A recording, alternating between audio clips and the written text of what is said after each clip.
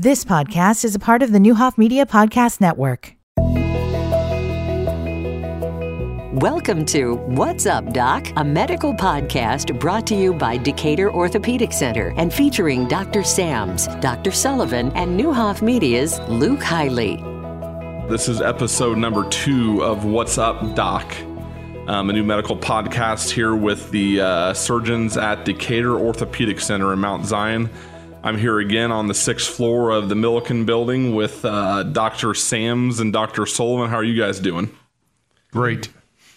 How was your week? It was a good week. Excellent week. Good. Glad to hear it.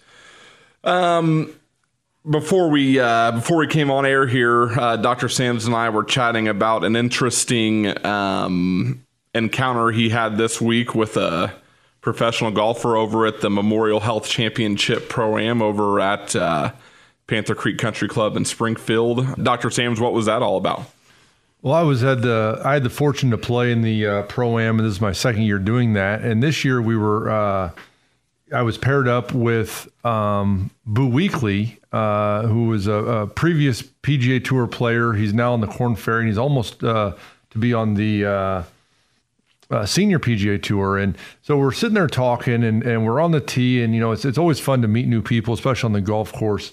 But we're talking. He says, "What do you guys do?" And one of the other gentlemen says, "Oh, he's a hip and knee doctor," and immediately Boo Weekly just became excited, and he goes, "I got my hip done last year. It's great." He goes, "I'm back." He's playing professional golf, and he's back, and he tells me where he got it done down in Florida, and lo and behold, what was really neat was that he had it done by a surgeon who trained with Dr. Sullivan and I in Springfield at SIU.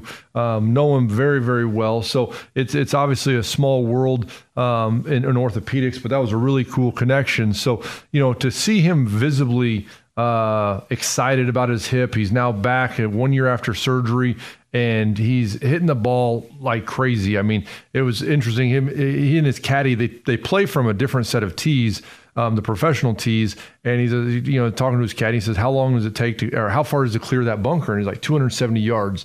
And he smokes it right over the bunkers, par 5. And I was just like, oh my gosh. And he just hits the ball so effortlessly. But it was exciting to see a guy knowing that he has what Dr. Sullivan and I do a lot of, and showing that he can play at a very high level. It was a really fun connection to make with him, and to see him perform at that level. Did you hit any good shots over there? I hit a couple good ones. I also hit a couple really bad ones too. That's about how it goes, isn't it? How old is Boo Weekly? So Boo is just shy of 50. He's 49 and in a few months, and at 50 he can play on the senior PGA Tours. So he's, I think, getting geared up to do that. And he was an outstanding person. It was so fun to get to meet him. He really is as nice as they could possibly be. And this actually points out some stuff that's worth talking about. 49 years old, hip replacement, joint replacement used to be one of these things in the earliest stages of it. It was like, there's no other choice. You can't get out of a wheelchair. That's how they were originally developed. Now, we see a guy, Dr. Sams and I might argue about whether or not golf is an actual sport. I'll give him basketball, but football and mixed martial arts are sports to me. But whatever the case, here's an athlete, right? A young guy, a professional athlete, hip replacement. It was an unthinkable thing before, and we want people to know that those days of suffering to the point of debilitating, bedbound, that's not what joint replacement is now. Joint replacement is now, is it affecting your life? Have other things not worked? Do it. And I'll tell you, too, this also another thing worth talking about. We're talking about hip replacements. I want to put this out there before we talk more about joint replacements in general. Hip replacements are one of those things where, to orthopedic surgeons, it's like a big reward to us because it's unbelievable how well people do. Now, we will admit to you that Knee replacements are a little bit of a fight. Rotator cuff repairs, you got some work to do to get over them, and you got, but that's our job to counsel you and get you well educated on all that stuff. Hip replacements are one of those things where, there's some surgery pain. There's some pain from getting kind of, let's call it what it is, a little bit beat up in the operating room. You get over that in the matter of days or weeks. A lot of people are standing up in the recovery room going, I can't believe this. So that's not, blowing smoke there. It's an incredible operation. And to Dr. Sullivan's point, that's not really just his opinion. That's bore out in the medical literature where they have different measures to see how effective a surgery is comparative. And so you can compare a open heart bypass with a hip replacement, right? Somebody would say those are not comparable. Actually, you can in terms of your quality of life and your quality adjusted life years of what do you get for that. And so this is not an opinion-based statement. Hip replacement is one of the, if not the most successful surgery ever created. It improves the quality of life for that patient more than anything else in all of medicine. So it's kind of an interesting stat when you look at it that way, but it really is one of those where it's a complete game changer for the patient. So how do you know how recently Boo had his hip replacement?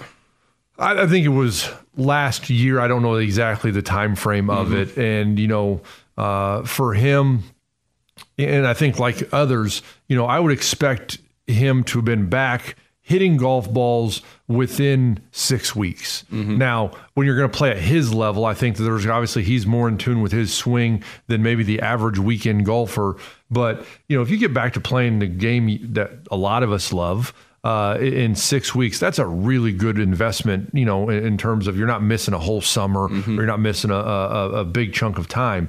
But, for him, it was interesting. As I said, it took him just a little bit to get his distance back. And I think he got it back because he was hitting the ball really, really far without a whole lot of effort. But it really is something that people can get back to doing activities, not only golf, whether it be bicycling, walking, whatever, they can get back to it really fast. Yeah, I mean, I think that's one thing that gets overlooked a little bit on a golf course is not only is he out there playing golf, but those guys don't get golf carts outside of major medical exemptions. He's walking golf courses 7-8 miles 4 or 5 days in a row, and that's coming off of a total hip replacement. And that's I think that goes to talk a lot to the recovery process. Yeah, and I'm not you'll notice the more we talk that I'm a guy that's full of disclaimers. One of the things I like to say is you should run like heck from any surgeon that makes you a promise, So we don't want to also come across that there's nothing to, like you get your hip replacement, you just stand up and go, there's people who have such horrible hips that they got to fight to get their range of motion and their muscles back. There's people that, of course, also have a low back problem on top of it. So, it's still a major surgery. There's still plenty to it. There's still other things that go along with it. But the main point we want to make is, you can get back to normal life. There's no promises with it, but normal life, good life, better life than before the hip replacement. So Boo Weekley's his game was probably suffering because of it. And then after so many weeks and months of rehab, he's hitting the ball further. So go ahead. One of the things I wanted to hit back on that Dr. Sullivan, and I see all the time, and he kind of mentioned it earlier, patients will literally, and it is an expectation that the hip pain that they have, and hip pain is typically located more in the groin. Sometimes people think it's more located posteriorly. That may be more coming from the lumbar spine. But when you do a hip replacement, they wake up in the recovery and the pain's gone. And it's one of those things, we're told it over and over. We see them usually in the recovery or shortly thereafter on the floor, and they're like, it's gone. It's a miracle. It's fantastic. It's whatever. Oh yeah, I've got a little bit of discomfort, but it's not what I had before. And so it's that obvious. It's that black and white when you get somebody that knows what they've been living with for years, and all of a sudden it's gone. And man, it can be frankly emotional for them. So go into the technical aspects of what what is a hip replacement? What's the process look like? The surgery itself. So there is there's a lot out there. I think one thing to cover right now is anterior versus posterior approach. We get a lot of talk about that, and that's doctor talk for going in the front, going in the back. Now, there are all kinds of reported benefits to either of them. And I think, correct me anytime here, Dr. Sams, because Dr. Sams does the anterior approach sometimes. I do the posterior approach on not pretty much. I do the posterior approach all the time. I'd say the biggest thing between the two is the anterior approach, the going through the front. There's reasons you can't do it sometimes, although it's excellent for that person who gets it, And from my standpoint, I go do the posterior approach, and to me, it works every time. And I think we could sit here probably talk for hours about the two different things and the pros and cons. But whatever you do it well. And so it turns out that benefits of either one are usually benefits for inexperienced surgeons. So for Dr. Sams, in his mind, he's like, this is perfect anterior for this patient. This is perfect posterior for this patient. And he's an expert in both, and he does a ton of both. So he's going to do great. With me, it's always posterior, and I'm an expert at that. And any of the problems that are reported with either of those are not problems in the hands of an experienced surgeon. Is that a good way to put it? I completely agree. I don't think that there's only one approach. And if you were going to pick one, the posterior approach is fantastic. I think of it as a little bit of demand matching. And that's, another way to say that is one size doesn't fit all when it comes to hip implants. I think that some people think that about orthopedics and joint replacement in general. I'm going to get a small, medium, or large, and that's not what it is at all. And so when you start looking at the bone morphology, right, there are some lineages, there's some genetics out there. People are big bones, some people are not. And I don't care about how the soft tissue size. And so certain things like that are going to affect the surgical approach, the overall exposure, how easy it is, your risk of fracture. And I think Dr. Sullivan and I both have the algorithm of what is going to give the patient the best outcome with the lowest risk. And I think that both of them are excellent choices. So the how you get there is important, but how you do it well is the most important. But I think that if you were to talk about what hip replacement is, I use this analogy a lot. Hip replacement, and let's say joint replacement in general, could almost be considered like you've worn the tires of your car to where they're bald. And joint replacement is effectively changing the tires. You're going to go in there, and a hip replacement, we're going to remove the ball because that ball is what should be covered in cartilage. And at the time of a joint replacement, for let's say a hip replacement, you're going to have no tread left on the tire. Now, that speaks to why at some point, you say injections or have somebody come in and say, well, why don't you have a pill that I can take that just makes it go away? Well, I would use that same analogy. Is there any additive that you can put in your gas tank of your vehicle that's going to regrow tread on your tires? No. And usually people are like, oh, I guess that kind of makes sense. So the point is when you get to that point where our medicines can't take care of the symptoms, then you do something to change the tires. And we're going to go in there and we're going to remove that ball and the lack of cartilage. And we're going to put a new socket in there with a nice, beautiful liner.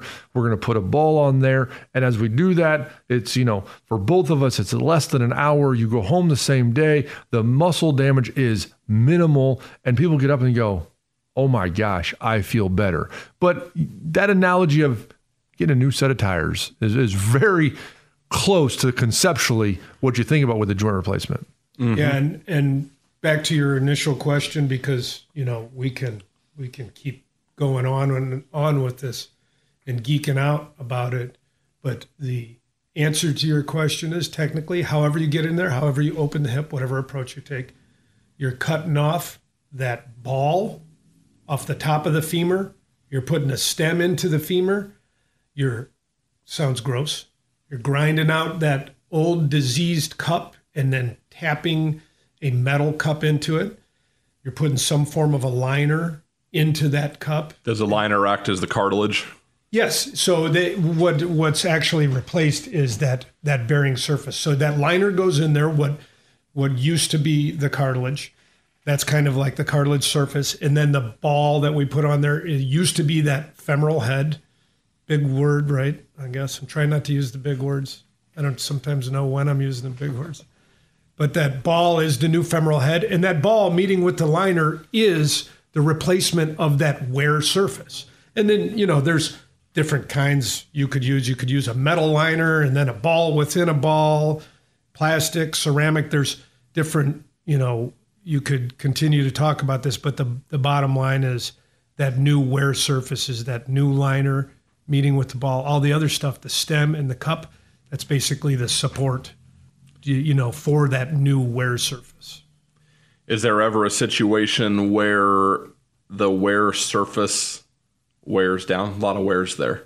But do people have recurring hip replacements or need for, maintenance on a hip replacement surgery? Yes, there is, and I'll tell you, so we haven't talked much about this. I am a revision surgeon. I do redos. That's kind of what my specialty is. It's not to sit here and say I'm, better than anyone. It's just what I'm trained in. That's what I like to do. That's what I've always done. So let me jump in just for a second. He is the area's best. Like, people from all over the state, if not the Midwest, come to Dr. Sullivan because they either have a wear problem, an instability problem, they have a problem, and this gentleman will absolutely take on the biggest and the worst. And where other people would say, I don't think that's possible, I'm, as a proud partner, I think you can tell, am saying, no, he does it. Mm-hmm. He does it. So when he says he's a revision surgeon, he does it all, and it's really impressive. Well, I thank you for saying that, Dr. Sams. I appreciate that. We do pride ourselves in that. We came out of the box saying we want to take care of everything. The nature of what I do, it's built into that. I will say too, though, Dr. Sams is kind of, touting me here. Dr. Sams, in the same respect, he might not be a revision specialist, although he could do a revision about as good as any revision specialist. Dr. Sams as well takes on and does some of these cases that, you would otherwise be going to Mayo, or you need to go to LA or New York. I mean, Dr. Sams did a case recently with a shoulder where he used an allograft, which is basically a donor piece of bone, which was from the ankle, and reconstructed the socket of the shoulder so that he could rebuild the shoulder. I mean, that's really simplifying stuff, but you don't see that. You don't see that anywhere. You don't see that even in the biggest centers. Those are things that, they need that one guy to do it. When it comes to certain things and trauma surgery and fractures, much in the same way with revisions, Dr. Sams has those areas where he's quite impressive, better than just about anyone. Together, we pride ourselves, and we want to be able to take care of everything here that the medical community can support. Mm-hmm. So sorry, got a little bit on a tangent. So what ends up being the need for revisions? Yeah, so how often are revisions necessary? Revisions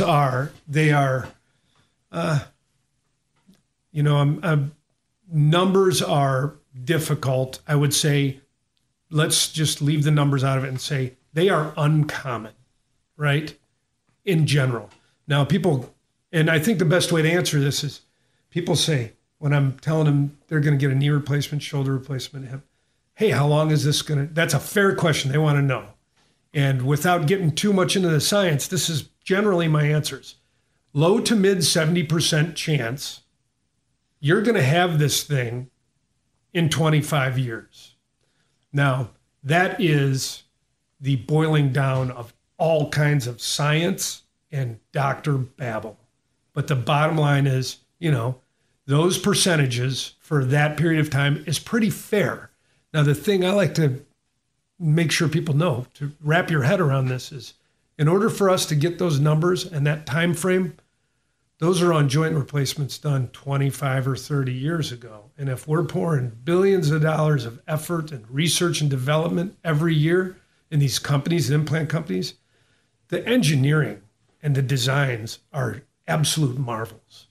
So this is my way of saying, I want the ones I'm putting in to be lasting 30, 35, 40 years, those 73 to 75% chances of lasting that long. I want that time frame longer, and I think that is very reasonable to be expecting that. But when do you know? When the science comes out in 30 years. Mm-hmm. So it's kind of, we have to just rely on the fact that we're doing incredible surgeries with incredible materials and engineering. But for as far as a hip replacement, if I can ask a question, what's the most common reason you do a hip revision? Yeah, and the most common is infection. So this is a good kind of, if you want to talk about revisions, that's the perfect, hey, why would I ever need it redone? Infection is the first answer, right? And maybe we'll get into the treatment of infections. That's probably maybe a whole nother episode or whatever. Yeah. But there's a bunch to be done there. Bottom line is, Dr. Sams will treat an infection just as well. I think you need a revision surgeon, or you want a revision surgeon, basically when it's really gotten out of hand, when things have to come out, when you need multiple surgeries, when the reconstruction is massive. So the number one reason is infection. Second reason would be loosening, like not infection. We call it aseptic loosening. So when it's basically coming loose and it's not due to infection, we call that aseptic loosening. That's a very common reason. And then back to what you originally asked, we're seeing this less and less because, again, the materials, the engineering is so excellent.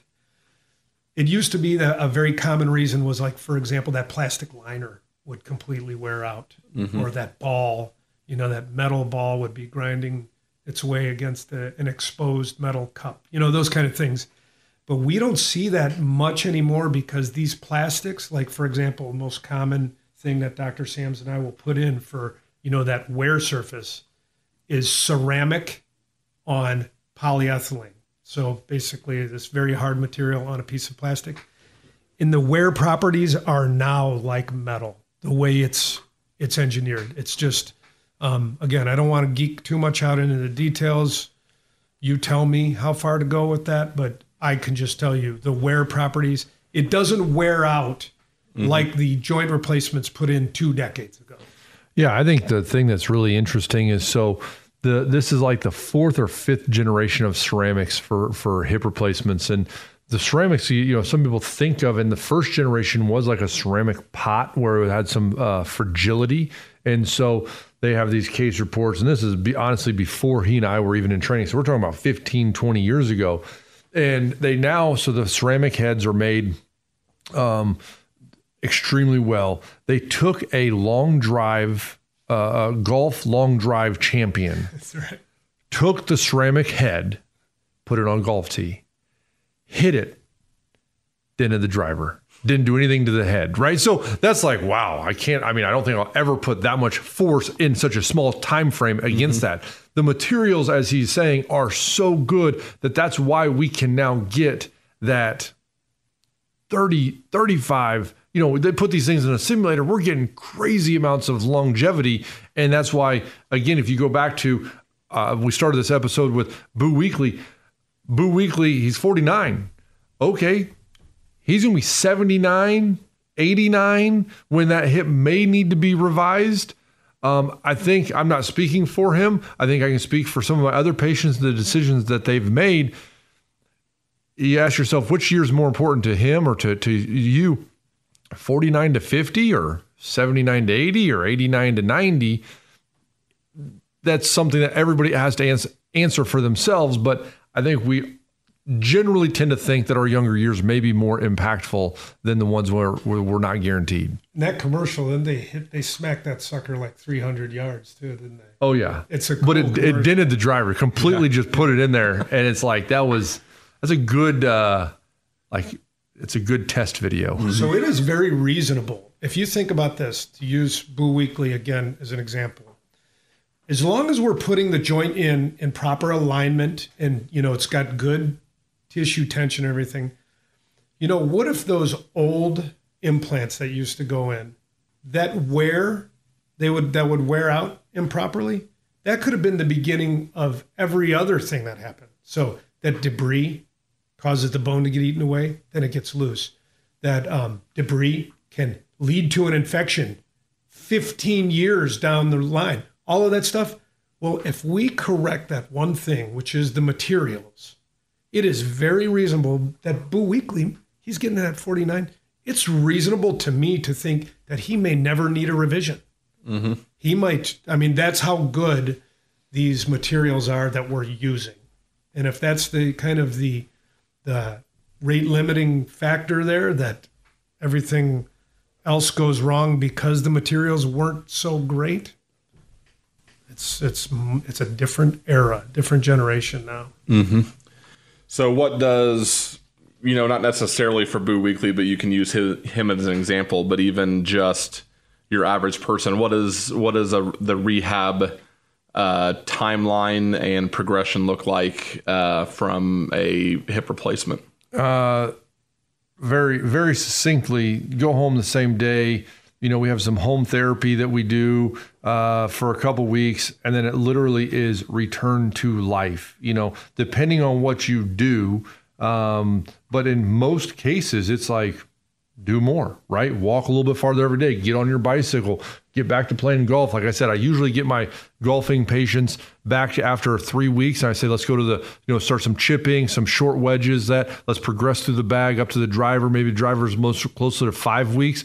But most people, I can tell you story after story of people that are, 3, 4, 5 weeks out, they're back to ice skating. They're back to, doing some stuff. I'm like, I didn't really know that we were going to go after that. Mm-hmm. I had one gentleman here locally that was like, hey, how quickly can I go back to ski jumping? I was like, excuse me? That one made me pretty nervous. That was honestly one of those. I was like, we're not there yet. We're not there. But, people want to live back to life, and I want to help them do that. So the recovery is a matter of weeks, not months. And then after that, you're going to say, yes, it keeps getting better. I'm going to say 3 months, 6 months out, it's better than it was at 3 weeks out. And that's partly confidence, partly just muscles returning. Because, a lot of people we have will have limited motion. Well, that limited motion is because of the bone spurs that develop, and we obviously get rid of all of that. But the muscles haven't moved in a long time. Just imagine if we sit in a car. So you sit in a car for 8 hours and you get real. Well, imagine if your hip hasn't been in a certain position for 10 years. Mm-hmm. So those muscles stretch back out. We got to get that motion restored. And that's why sometimes it can take, a little bit, or you see that continued improvement through those first several months. But in terms of green light to get back to life, weeks. Mm-hmm. Yeah. And, I like to point out the differences in the surgeries. Again, I said early on, the hip replacements, just unbelievable. Some people stand up in the recovery room. Knee replacements, more of a fight. And it's funny too, if I have any patients of mine listening to it, they're like, he says the exact same thing in clinic, But I think broadly, with a joint replacement of pretty much any kind, you're going to get rapidly better by the day in the early days and weeks. Through the first few follow-ups, it's going to be one of these things where, if, for example, knees, they're not fun. You might not be having a fun time, but you're getting better and better very quickly for the first couple follow-ups. And I always warn this to patients. I like expectations. I think that's Dr. Sams and I, if there's anything we learned, you have to make sure people expect things properly. Because if they are not going according to their expectations, then they just view that as unsatisfactory. So I tell people that rapid improvement for the first weeks months, that kind of changes trajectory after a while, and it's a slower improvement. And I think, Dr. Sams, I think you agree with this. We've talked about this before. Everyone kind of, quote unquote, gets used to a joint replacement over the course of a year. So you're going to have a noise and you're going to be worried about it. And we're going to go, don't worry about that. That's normal. And you're going to say, it feels fine going upstairs, but weird going downstairs. Don't worry about that. That's going to come around. Fine going downstairs, but upstairs. Uneven ground. Those are things where your brain, your spinal cord, your reflex arcs are incorporating this thing into your body. I always tell people, that knee, you've had that since you were an embryo.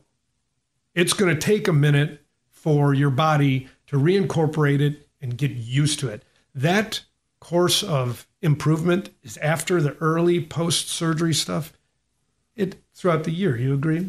Yeah, absolutely. So you get used to it, but it doesn't. And our patients, people with joint replacements, they don't have to wait a year to like it, right? They may say, yes, it's not the one that God gave me, but in terms of satisfaction, they are satisfied.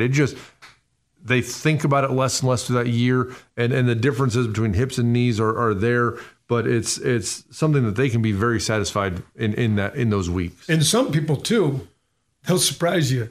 It doesn't take the year, like Dr. Sams is getting. That's, I think, the point there is, like, some people are just 2 months are like 100%. Mm-hmm. It's like, this is great. But you have that, that period of time to get used to. It's all fair game. Yeah, really, gosh, really interesting stuff. It's amazing. And I know I'm no medical expert, but clearly the advancements in medicine I'm sure make hip replacements not as scary for patients as they used to be. Yeah, I think that, and you get a bunch of people walking around saying, this is great, you should do it. And that people are going to find that support amongst their family and friends, and because it is so common now where people are out there with it, right? The Boo Weekly's not the only one, mm-hmm. right? It's just a recent story of how I connected with a guy really through just his love of his hip replacement. Mm-hmm. All right, guys, thanks for being in here again today. Glad to knock out another episode, and we'll be back real soon with episode 3. Maybe dig into some smart knee replacements. Sounds great. Yep. Thanks, guys. You've been listening to the Neuhoff Media Podcast Network. For more, visit neuhoffmedia.com.